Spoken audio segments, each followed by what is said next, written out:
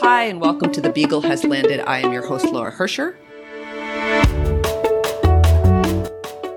So this is a great job, and one of the great aspects of this great job is the opportunity to email the people you'd like to meet out of the blue and pretend you're doing them a favor.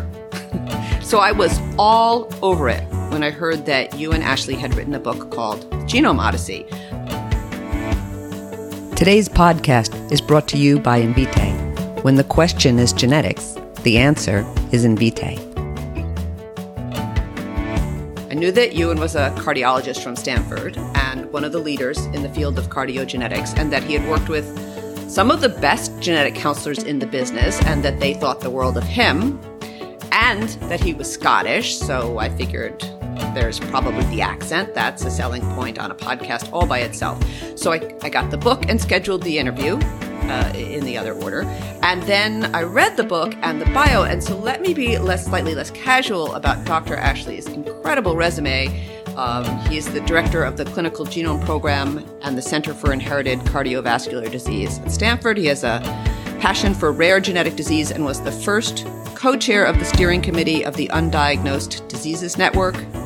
He is a co-founder of 3 companies, Personalis, Deep Cell Inc., and SVEXA. You're going to have to help me on that pronunciation in a second, Euan. And he was recognized by the Obama White House for his contributions to personalized medicine, and in 2018 was awarded the American Heart Association Medal of Honor for genomic and precision medicine. He was appointed Stanford Associate Dean in 2019, and he plays the saxophone. Well, that's a lot. Welcome, Euan.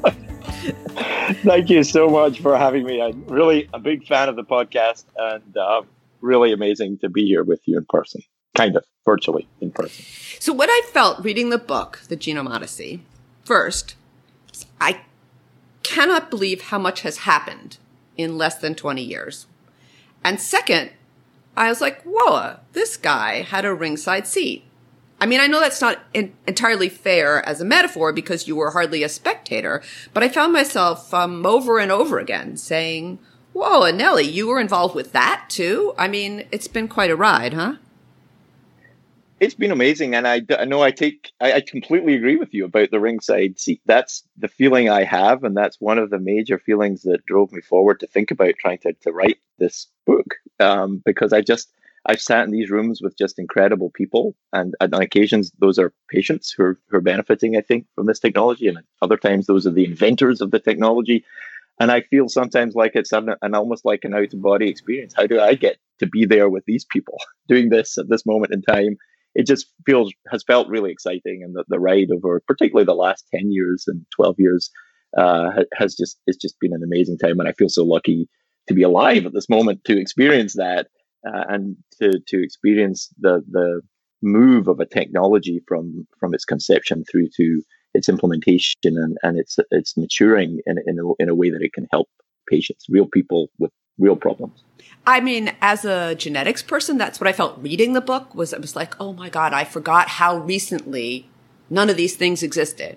It was like getting an iPhone, and the day after you have your iPhone, you're like, life did not exist before I had my iPhone. You know, like that kind of, I can't remember anymore. My daughter once said to me, Mom, how did you used to go out to eat? Like, how did you know where to go? And I was like, I don't know, honey. I don't know. We just went. It was crazy. But, right. How did we ever meet anyone? How did you ever meet anyone? She has all of these legitimate questions. Right. But so what was striking to me, the book starts really with, you walking in, another Stanford personality, Stephen Quake, who has his genome sitting there on the computer in front of him. And it was startling. And this was only 2009. It just really wasn't that long ago. But you had none of the tools that we had now. Yeah, I think that's exactly right. And the memory is really strong. I mean, it's as you say, it's not that long ago. But this was really before an exome was something that we a word that tripped off our tongue. It just wasn't something that was certainly wasn't available anywhere. And the number of people who actually had sequenced their genome or had a full genome sequence on them in the world was a handful of people, five or six. We were in the very earliest days, and Yeah, I remember walking into Steve's office, and we were meeting about something completely different, like a genetics seminar. But he kind of pulled me over and said, "Hey, take a look at this." And on the screen was a call file, basically, for his genome. And I'm just, my jaw is on the floor, thinking, "Wow, this world is really changing." Because at the time we were used to sending a genetic test, and this was quite new, to a CLIA lab, and there'd be maybe 8 genes would be sequenced by Sanger, and that'd be like 100 Sanger reactions. In order to sequence the 100 or so exons from those 8 genes. And that would take a few months. And then we would kind of double check the answers when they came back. But here in front of me was quite literally somebody's whole genome. And just this feeling that we were moving into a new world, and that it was a world that we weren't really equipped to deal with. Yeah, I feel like you got a whale by its tail, That was that kept thinking, you caught a whale by its tail. Yeah, it felt a bit like that. Yeah, there was... a big wave was coming, after the whale as well.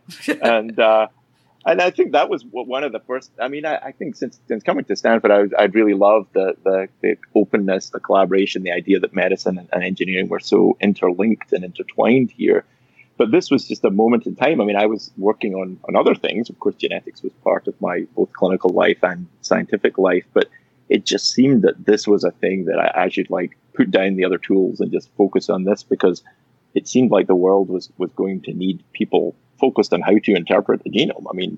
In our cardiology clinic, we would have a cholesterol test that would have 5 numbers in it, and we were, fine with that. But suddenly here was a genome that, depending on how you count, has 6 billion letters to deal with, and certainly several million variations. And how do we begin to realize the potential of that was the question. And my big answer was go ask some very smart friends to join a team, and let's see what we can do. Yeah. So you had this whale, and more whales coming, as you say. There's right. This is the first whale. Whales are coming. Yeah. You assembled this incredible team. More on that in a minute. And there was a variant that caused you to be concerned, and some family history, not to give away the stories in it, but some family history that caused you to be concerned. But in this particular case, so I thought it was interesting how right from the beginning, there's 2 stories back to back. One is Stephen Quake, the question mark in his genome. Doesn't he have an inherited predisposition to heart disease? Is this an issue? And then his nephew, who had died suddenly and without an explanation. And could his genome explain what happened to him? And at the end of the day, you ended up with good explanation for the person with the phenotype and a lot of questions from the genotype. Is that unfair? No, I think that's very fair. In many ways, of course, this wasn't, none of this was really planned. This was something we kind of stumbled into. I think Steve planned to invent a technology to sequence genomes and did that. That part was planned. I think the idea that he would then essentially become my patient, and that we would have him in clinic and he would be a patient with the genome was definitely not planned. And the response to that was clearly one thing. But then, of course, the thing that we really had to go after when he had revealed that his cousin's son had died suddenly was to use this technology in the mode in which it's mostly been used in the last 10 years, which is to say, to try to solve a rare disease conundrum. And so looking back, it turned out that the first 2 genomes that we looked at really were emblematic in many ways of both the current, present, and I think the near-term future in the application of genomes much more broadly. And so as I was thinking of telling the stories, on one hand, these were the stories, but they happened to fit neatly, I think, into these 2 areas. And of course, as we talk much later in the book, solving medical mysteries is something the genome turns out to be very good at. But in many cases, we find an answer, maybe up to half of cases we can find an answer, depending on how you cut the numbers.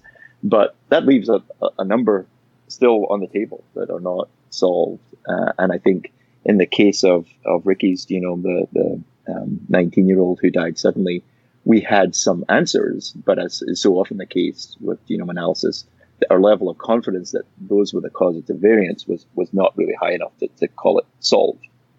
But that runs right into the numbers you're quoting and so on, into the project this kind of spiraled into, the Undiagnosed Diseases Network, which, even though it only solves a percentage of those cases, I would say most people feel is a huge success. I think so. I mean, I think that if you talk to the patients who come in, or the patients who benefited much more broadly from exome and genome sequencing to solve their undiagnosed diseases, I think you would feel that this was a very successful application of technology and a very rapid ascension of a technology that has become dominant. And interestingly, there's a balance between what you call a success in this field, and it's very different depending on who you ask. If you, as we have asked editors at journals and reviewers at journals on the scientific front, their view of success is actionability. Did this finding dramatically change let's say the treatment for the individual? And usually they're focused on a therapy. And there have been these stories. We have some, and there are plenty others that your listeners will have heard before, where a new diagnosis leads to a kind of almost like a miracle cure, or at least a big arrow pointing at something that can dramatically help with the patient's symptoms and signs. But that's not what you hear if you talk to the patients, because for the patients, it's very much about finding an answer first and foremost. And what that leads to is something that is for tomorrow. It's for another day. The sense of relief of being, we talk about this a little in the book, that this idea of being on undiagnosed island, the sense of isolation and the unique torment that goes with having an undiagnosed disease, because not only are you dealing with the symptoms and signs and all the challenges of having it, but when someone says, well, what's wrong with you? You don't have an answer. You say, well, nobody knows. And then you have to deal with a whole other conversation, and you don't have a support group. You don't have other patients who suffer the same thing. You don't have a name. You don't know the shape and size of the enemy, as it were. And I think being relieved of that burden turns out to be a really major benefit by itself. So simply naming the enemy turns out to be a major benefit. And so I think for patients, the genome brings that to them, and to a very significant majority of them. I think in another story that you share in the book, Matt Might's story, and the story of his son Bertrand, Matt voiced this so well, I think, on behalf of a lot of families, that there was no such thing as a diagnostic information that wasn't actionable. And it wasn't because he it was an expansion of the idea of actionability, I think. I think that's exactly right. And I think Matt has been a huge influence on what we have done over these years with the Undiagnosed Diseases Network in representing that patient view, that patients and families are not powerless. It's not this, we have this medical paternalism where, the only thing that matters is what your doctors are going to do. That's really not true. In fact, that may be the less important of the things that can happen, because the family are the ones who are going to wake up every single day with this diagnosis in hand and say, what can I do today to help? And that's getting together people from around the world. That's raising money. That's finding the scientists who are interested. That's reading those scientific papers. That's even joining those scientific teams. It's building foundations like the Wilsey family that are also intertwined with that story, Grace Wilsey. Bringing groups together. There's so much that an individual with an answer can do that you just can't do when you don't know that answer. If you don't have the diagnosis, none of that is available to you. You're sitting isolated alone. You don't know who to talk to about it. Yeah, and I think also this idea of the patient, it's like their problems begin and end in some ways for the doctor in the medical visit, like, what are your complaints and what can we do about it? But it's an everyday thing. It's an every minute, everyday thing for patients when you have in this case, a sick child. And so one of my sons and his wife just had their first baby. Very, very exciting. Mm-hmm. But I see the incredible, congratulations. Thank you. It's everything they say. It's everything they say. Yes, she's a delight. But what I was going to say was, first-time parents, the amazing amount of information that's out there. Now in 2021, you're accessing it all virtually, but there's a whole community and world that teaches you how to parent. And it's hard. Like, it's really hard. And a big part of it, remembering back when I had my own kids, is just somebody there saying, oh, yes, that happened to us too. Because you feel like you're crazy or you feel like you're in this very extreme situation. Like, and they're like, oh, no, totally normal. Just getting your life normalized gets you through so much. So if you're having an atypical experience with parts of that experience that most people can't relate to, finding that community, I would think would be incredibly powerful. I think exactly, how much more acute would those feelings be and amplified in that kind of situation from where you come from with dealing with a child or more than one child with an unknown syndrome, to the point where you can then, where you have a group, you have your team, you have people to lean on, share those experiences with, realize you're not alone, and then start to think, how do we attack this? I think it's just a very powerful moment, and it's something genuinely that, there's a lot of skepticism about technology in medicine, and that's great. I mean, I happen to be a technophile, but I'm very happy to engage with people who are skeptical. But I think there are real stories here, and many of them, that really is impossible to argue with. So the other half of the Matt Might story for me, that's not quite clear. One other piece of the Matt Might story for me is, that I think many people have pointed out, is he went from being told that his son had this extremely rare, they'd never seen it before, condition, and it would be helpful to find other children with related conditions. They'd know so much more. They could confirm it and so on. And he's a computer science person. He had a blog. He was able to create a post that went viral and was seen all around the world and ended up drawing in all of this response, where they found in, I think, the first year, a dozen other children with diseases that resulted from changes in the same gene. And that was A, amazing, and B, right off the bat, there was a recognition, which you have in the book, in the story, of, well, not everybody's in a position to do this. How do we make this happen? And there were so many times in this book where you came to a point and you were like, oh, I don't know how to handle this, but my friend down the hall is the world's expert on this. Or my friends at this lab somewhere else can splice this gene into a fruit fly and create a model. Or we can sequence the RNA expression in this piece of tissue. So I guess I'm asking, there's a lot of that in these early stories, where the stories are incredible, but they don't feel reproducible. So what do we have to do in general to be able to scale this sort of incredible medicine for the larger population? There's so much truth, I think, in your question. And the first thing to say, though, is that was a real driver for me to write the book. Obviously, the book begins and ends with patients, and that was my primary thought, was to spread their stories, because I just live in awe of what they go through. But equally, I think that science is a team sport, and there are just incredible people out there. And time again, in these early days of genome science, when we didn't have the answer, I could think of somebody who knew somebody, or I knew somebody who could help. And I reached out to them, and nobody ever said no. And I don't think I'm particularly that persuasive. I think it's the stories and the science and being on the cutting edge, and often in many cases, literally helping someone in need. And there are stories there where 5 different teams, 3 different industry groups came together, and 4 different academic groups. And then we reached out to another group from Johns Hopkins or from Duke or Baylor or wherever, and people came together.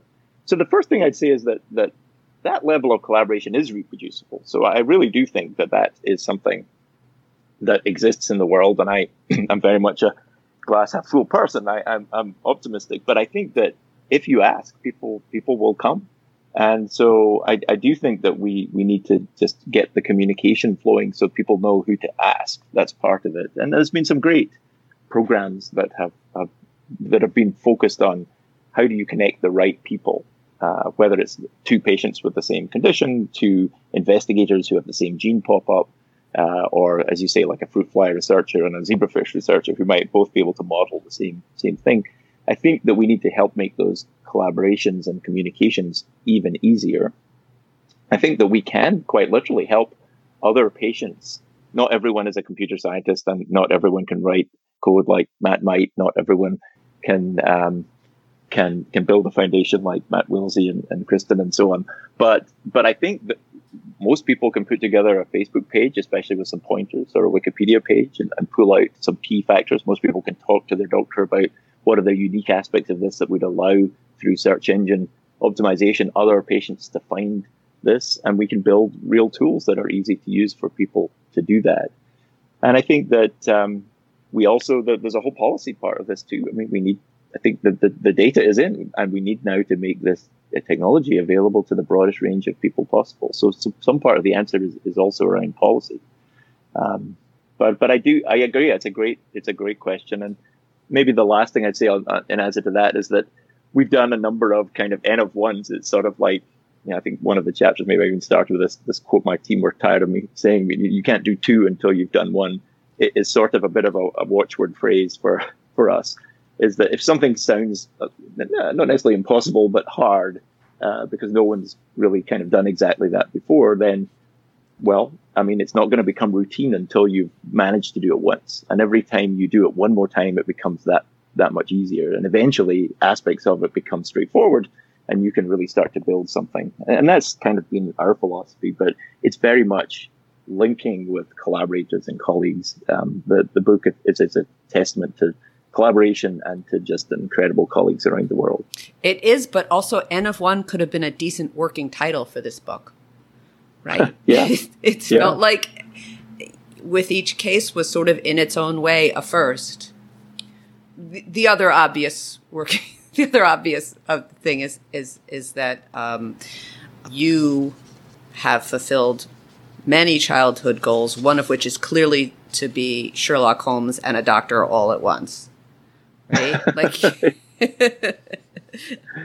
you're really, yeah, that's a fun analogy. You bring up what was the guy who wrote the Sherlock Holmes stories was educated. Yeah, Conan Doyle. Yeah. In fact, some of that, I was a Sherlock Holmes fan before, and certainly one part of the reason I wanted to be a doctor and go into medicine was to try to solve hard cases, solve mysteries. That was definitely part of the appeal. And so much of medicine isn't that. It's much more protocol. People tend to present with common things. But that's certainly one of the reasons I've been attracted to this area. But actually, a lot of the parallels in Sherlock Holmes with medicine, actually, I didn't know until I started researching the book. At some level, I knew Conan Doyle was a doctor. He was actually an ophthalmologist. And in fact, he was sort of a failed ophthalmologist in that he set up practice in London and nobody showed up. And so he was bored. And so he started writing. And I think we're all fairly glad he did.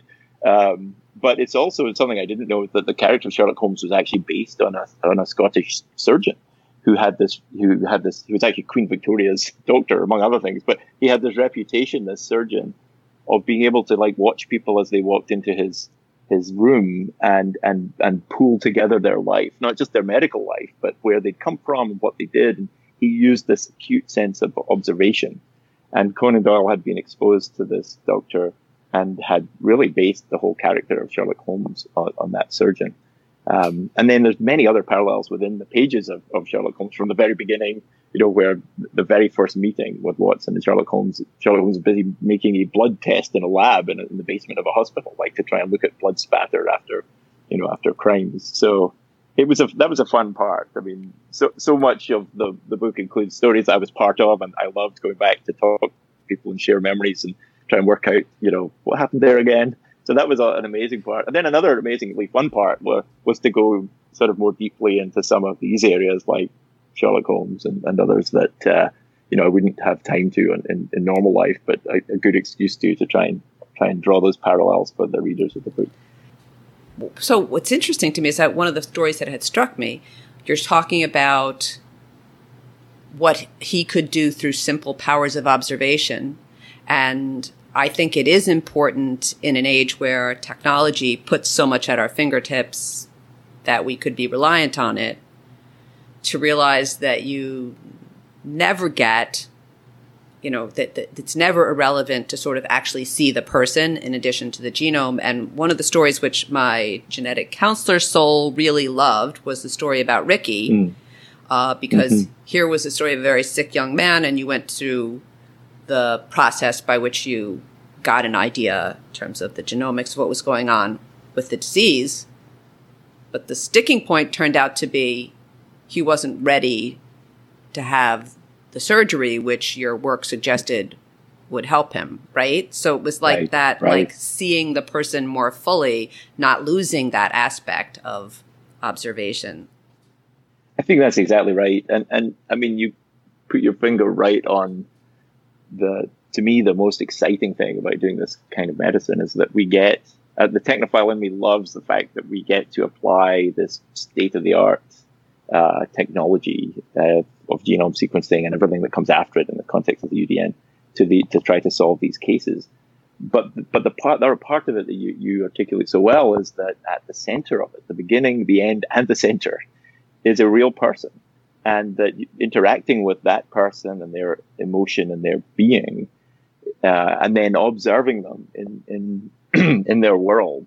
And talking to them and using the human side with zero technology. In fact, you need to push technology away in order to do that appropriately, is so much an equal part of this. And so I think being able to do traditional medicine that has been around for centuries, reflected in this sort of Sherlock Holmes approach, with the high technology is I think what makes it really exciting. Yeah. So how nerve-wracking was it waiting for that young man to be ready to take that next step? We all have patients that keep us up at night, and that when we're cycling around or walking in between meetings, that their stories pop into our heads, and we worry about them. And in Ricky's case, I worry, but I still worry about him. I mean, much less now. Thankfully, he's doing very well. But around the time and the events I described in the book, when he was considering surgery, considering a heart transplant, and then realizing that he just wasn't ready for that, and sitting down with him and realizing that no amount of medical talk was going to persuade him for anything. I remember that day. I think I talk about it maybe in the book. We just sort of pushed the medicine aside. He came for a clinic visit, and I realized there was just no point, because life or death for this young man was not going to be about anything I could tell him medically, or any fact I could give him, or any rationalization around his heart. It was going to be about, what does he live for, and what really mattered to him in life. And so I think that human aspect of this is, I mean, that before I ever touched a computer, when I was like, I think 5 years old, I remember wanting to be a doctor, and it was that human part that I was driven by.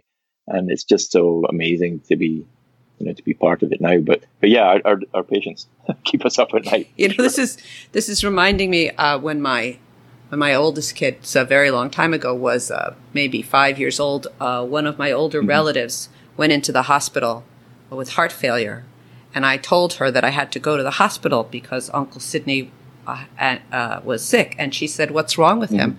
And I said, "There's something wrong with his heart." And she just stopped, and stood, and her face got so upset, and she looked at me and she said, "He can't love?"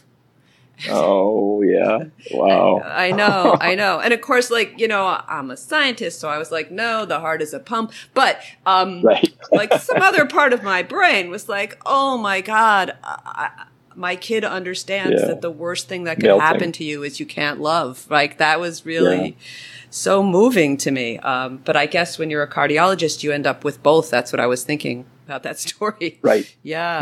I like it. That's right. You're literally trying to fix the pump, but on the other hand, so much of this. And with transplant, of course, I tell a few stories of transplant in the book, but, it's an incredible thing. I think one of the stories even that ended up maybe in the end notes, maybe it's not in the main part, but was this story of directed heart transplantation, where there was a father who was in his 60s and was on the transplant list and been waiting for 2 years. It wasn't clear he was going to get a heart. And in a really tragic turn of events, his daughter, who was a nurse in her 20s, died in a car accident, and she was a donor. And the hospital basically called and said, "Do you want your daughter's heart?" Oh my God. And I'm a heart transplant physician. I didn't even know that was possible, honestly, until I discovered this as part of the research for them. Well, the book that was triggered by the story with Ricky, and so I realized that it is a thing. And although he was immediately against it, first of all, eventually his whole family said, "Look, she's gone. This is what she would want to happen." And he was transplanted with his daughter's heart. And at the time the story was written, it had lived inside him for another, I think, 25 years. Just incredible. That is, I got chills. Yeah, that's some story. Mm-hmm. I would hope that, in the end, that was something wonderful and sort of brought some peace to him. But it's hard to see it as a happy story. It's just really distressing. Yeah. Right. Yeah. Okay, I'm taking this conversation get over that, because I want to ask you a less emotional question. So another striking thing about this era of the genomic revolution is that it arrived just as some of the walls between academia and industry were crumbling. I mean, that had begun back in 1980, but we're just seeing the fruits of that. So we saw this right in the Human Genome Project itself, really, when this government project was essentially hijacked by a private consortium, and there was a tug of war over what could be for sale and what could not be for sale. Right. So simultaneously, since then, we've had the construction of what to me seemed like unprecedented resources, publicly accessible resources. The UK Biobank, Nomad, ClinVar, unbelievable not-for-profit resources, and also an explosion of private companies looking for that gold mine in the human genome. And you've actually, my Zelig friend, been on both sides of that. So Silicon Valley meets medicine. And I was just wondering about your thoughts about, what have we been able to accomplish through industry that couldn't have happened without it, and what concerns you have. Maybe first talk about what we've been able to accomplish because of the industry relationships. Yeah, it's a really great area, I think, for discussion. But there's in some ways, a very simple answer, and the answer is scale. Academia is great at so many things, and I'm an academic. I love academia. I wouldn't choose any other job. And I think in terms of the ability to innovate in a sort of safe space, and the ability to move in any direction and change it in any direction, and go in a direction without worrying if there's a profit margin there, is one of the most important aspects of academia, as well as its kind of neutrality. And searching for truth is going to be really important.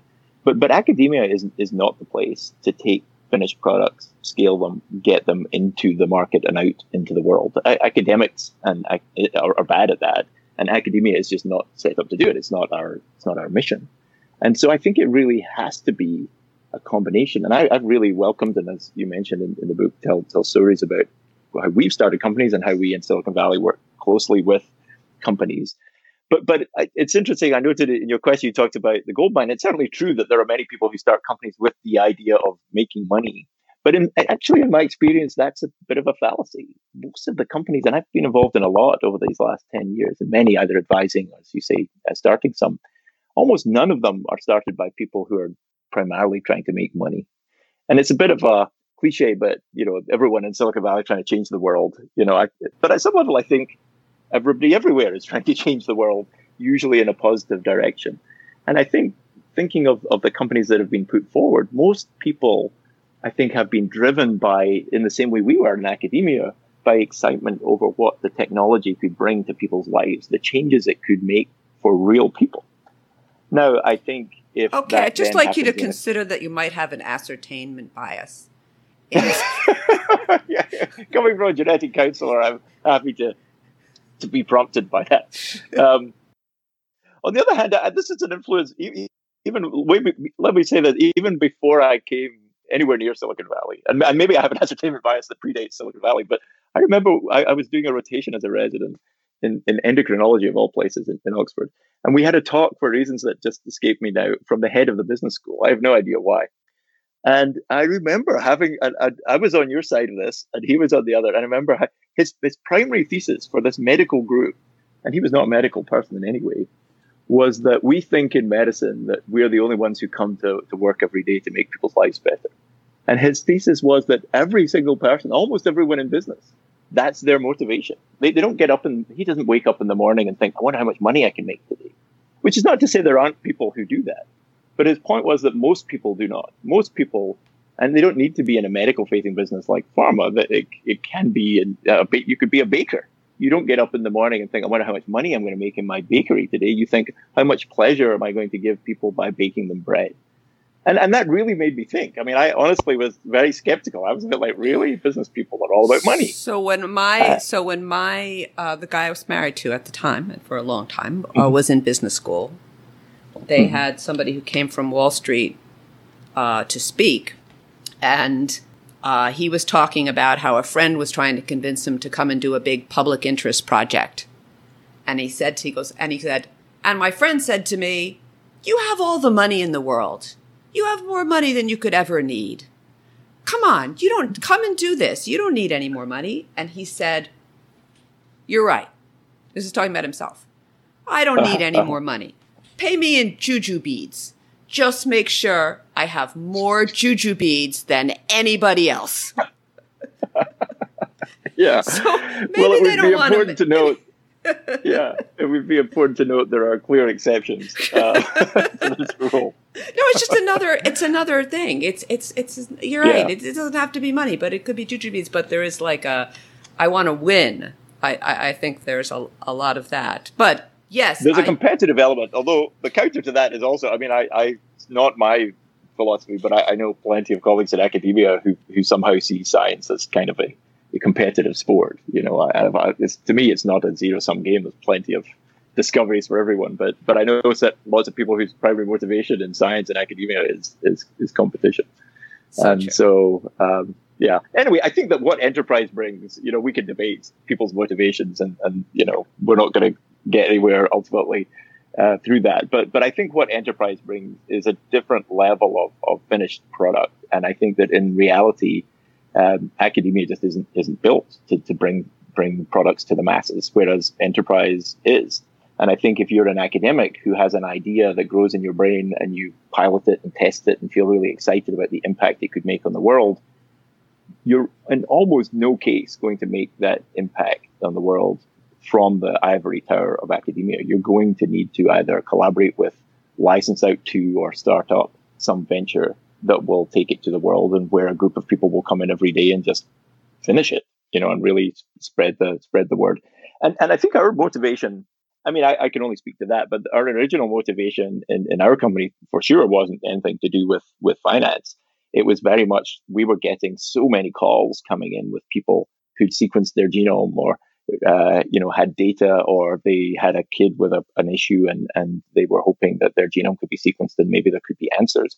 And I just couldn't cope. My academic labs just couldn't cope. And so that was where the first thought for us, right? This was, well, maybe if we had another venture that could take those calls, sequence those genomes, interpret them, and charge a fair price for it, so that they could at least break even, you know, that would solve this problem for us. That was the original thought. And of course, many twists and turns for that company, Personalis, leads it to having a major focus right now on immuno-oncology, which is obviously very exciting. But also as one of the major providers to folks like the Million Veteran Program. So they are sequencing hundreds of thousands of genomes now, which is, I think, a really exciting moment when we think back to the first one. Yes, it certainly is. And I know, speaking on behalf of all genetic counselors, how grateful we are that there are all these wonderful tools that have developed since, God damn it was only 2009 that we started this book. I know. Where you had a genome and no tools, you know? So, right. So grateful for that. I almost can't remember the time before it. I'm going to stay on this question for just a little bit more. I don't want you to feel that I'm negative about the industries. I totally agree with your point and that was something I wanted to hear you say, was that there's so much that couldn't be accomplished without the industry partnerships. That said, you know, big tech movements have taken a few swings and misses when it comes from medicine. And I wonder if someone who has a foot in each world, if you could say something about what does Silicon Valley not get about medicine? Yeah, I think that's there's clearly an answer to that, because I think that most of it is that medicine isn't a data problem that can be solved. At least it's not only a data problem. There's data within medicine, and we've talked about how genetics in particular seems particularly computable because of the way the genome is. 4 letters repeated many, many times. And so that seems very attractive to computer scientists and other data people. They understand that. And so I think that's led to major Silicon Valley name brand companies that we all know thinking that they could wade into health and just apply some of the same tools that had worked so well for the world's information, let's say, and just solve healthcare. And that clearly hasn't happened. And if you talk to the senior leadership at each of these companies, then they agree that this is not something that is solved that easily. And there are many aspects that, although they've been quite high profile in their move in certain directions, in certain areas within medicine, there's also other areas where, at least behind closed doors, they've said, we're not going to go anywhere near that. That's not something that we can do. So I think what you're increasingly seeing is a more selective application of a real skill set. I mean, things like artificial intelligence and machine learning approaches, there is nobody better than these companies at that. But I think at the beginning it was like, we can solve healthcare. And now it's a bit like, well, here are some specific examples of places where that technology can provide something that it couldn't before. And so I do think that there's been a learning curve, and we're still in the middle of it, where I think the tech companies are realizing that some problems can be solved, but many cannot.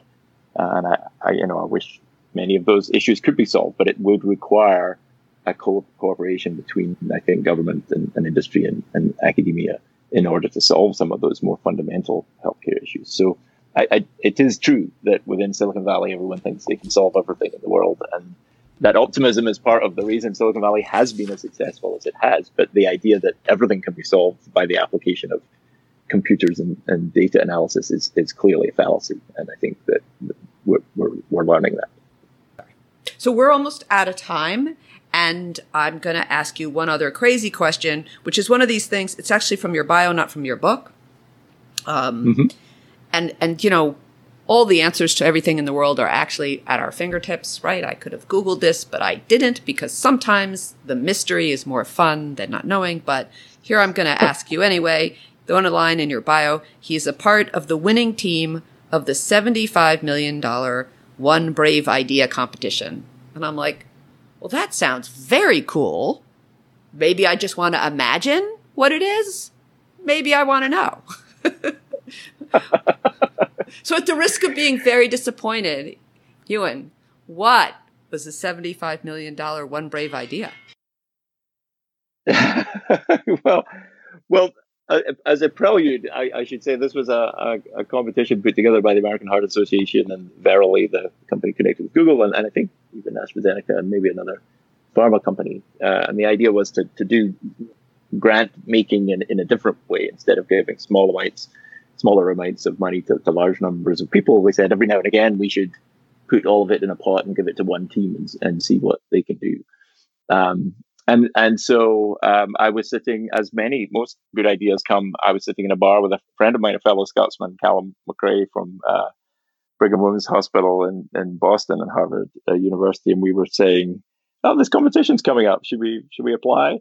And I think we decided that we would apply kind of together, and then in the end we said, "Well, should we do two? Because 2 shots on goal is better than one." And so I put one in, and he put one in, and there were multiple rounds, but in the end, we were both very fortunate to be in the both of our shots on goal were in the final.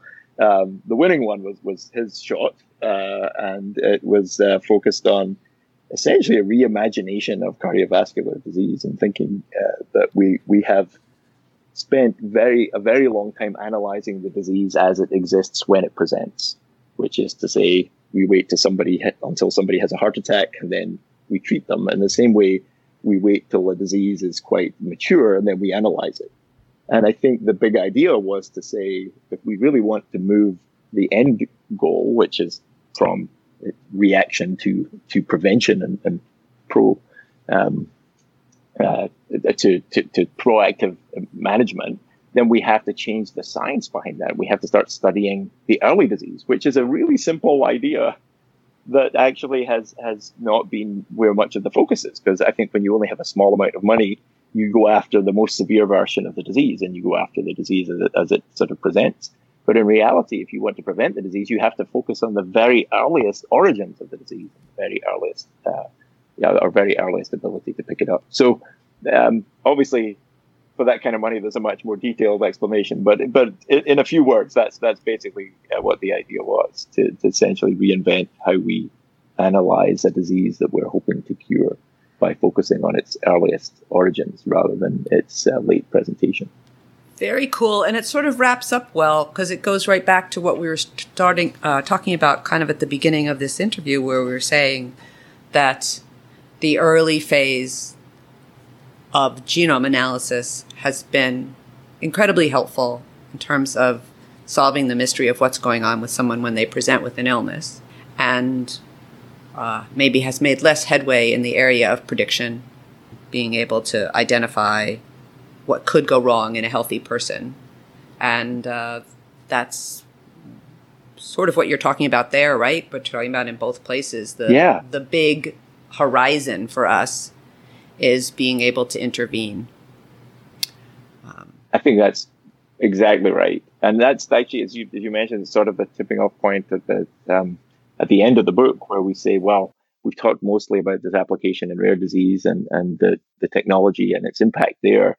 But we really are turning a corner now, I think, with finally starting to have, I think, valid, let's say, polygenic risk scores and being able to understand how we should apply those in the context of, one, Mendelian disease, and two, in the context of preventive genomics and in cardiovascular in particular. Now we know that those scores are as powerful as the individual risk factors we ask every patient about who comes for a risk assessment in our clinic. And that the combination of the two, well, big surprise, nature and nurture together are better predictors than one or the other in isolation. But that now we have the tools that mean that we can have some confidence that the genetic part of that is actually, as powerful as the traditional risk factors, and really start to integrate both of those towards prevention of the very common and complex disease that is cardiovascular disease. And you see big headway for that in the next 5 to 10? I do. Yeah, I do. In fact, I've been asked every year since 2009, because we actually did in that first paper do some polygenic risk scores. There were big kind of quotation marks around them, like to say, like, we're not really there yet, but this is what this could look like. And every year I've been asked, well, you said that we could do this. Is it time yet? And every year for pretty much a decade, I said, no, I don't really feel that. But in this last year and a half, I've started to say, I think we're there now. And I'm just laughing because when I read the section on Stephen Quake and you'd finished did the big presentation, there's a point where you say, we found an analysis of common genes that suggested that he might have an increased risk. And I'm like, no, not in 2009. That's right. That's right. Not right. What were you telling him? What was it based on? Like, no, 10 years too early. Right. It was based on the best evidence at the time. But it was very clear. We made it very clear to him that these scores were not ready for prime time, just as the pharmacogenomics still had some way to go.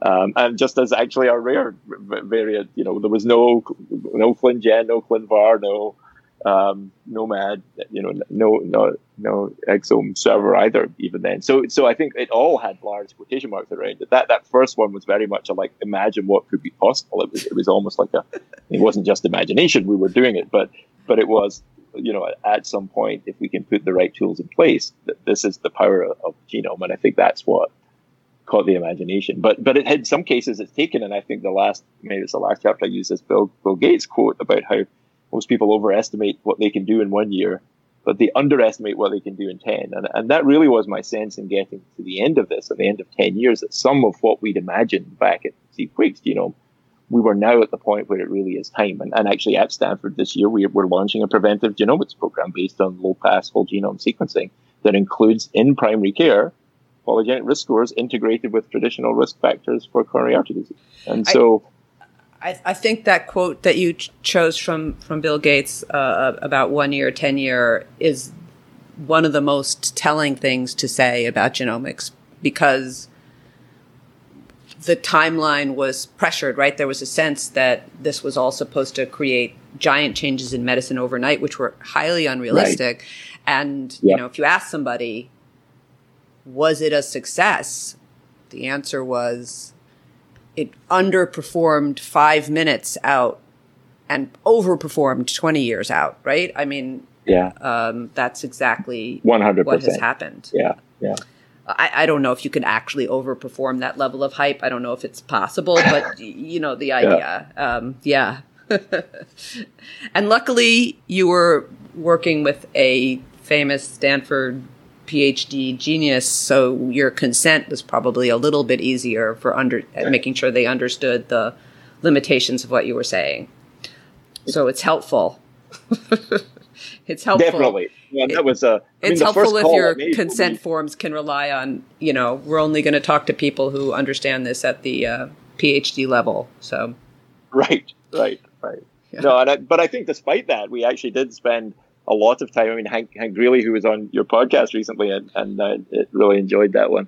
You know, he was my first call, really. I mean, we were sort of talking about this as it came together. Are we going to do this analysis? And he was, you know, first out the gate, and Kelly Ormond came along as well, and the two of them really built what became our platform, at least at Stanford, for the ethical basis of our work in whole genomes over that whole decade was really built around Steve. And of course, he was an unusual patient, given his PhD in bioengineering and biophysics, but that didn't necessarily mean he had any knowledge of clinical genetics, which is really the knowledge that you need. He certainly, as you say, understood at molecular level what was happening, but it wasn't like the real risks that might be hiding in his genome and that how they might be shared among.